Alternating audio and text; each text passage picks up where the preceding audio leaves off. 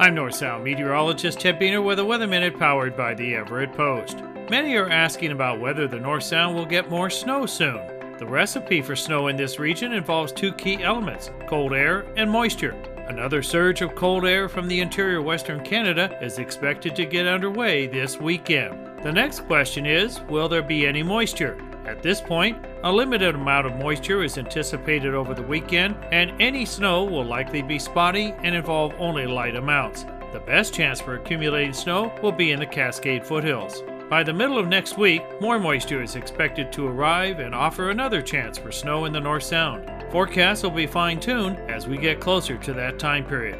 After that, it appears milder air from the Pacific will spread into the North Sound, ending this threat of lowland snow, and that includes any chance of a white Christmas. This has been a Weather Minute. I'm North Sound meteorologist Ted Beener.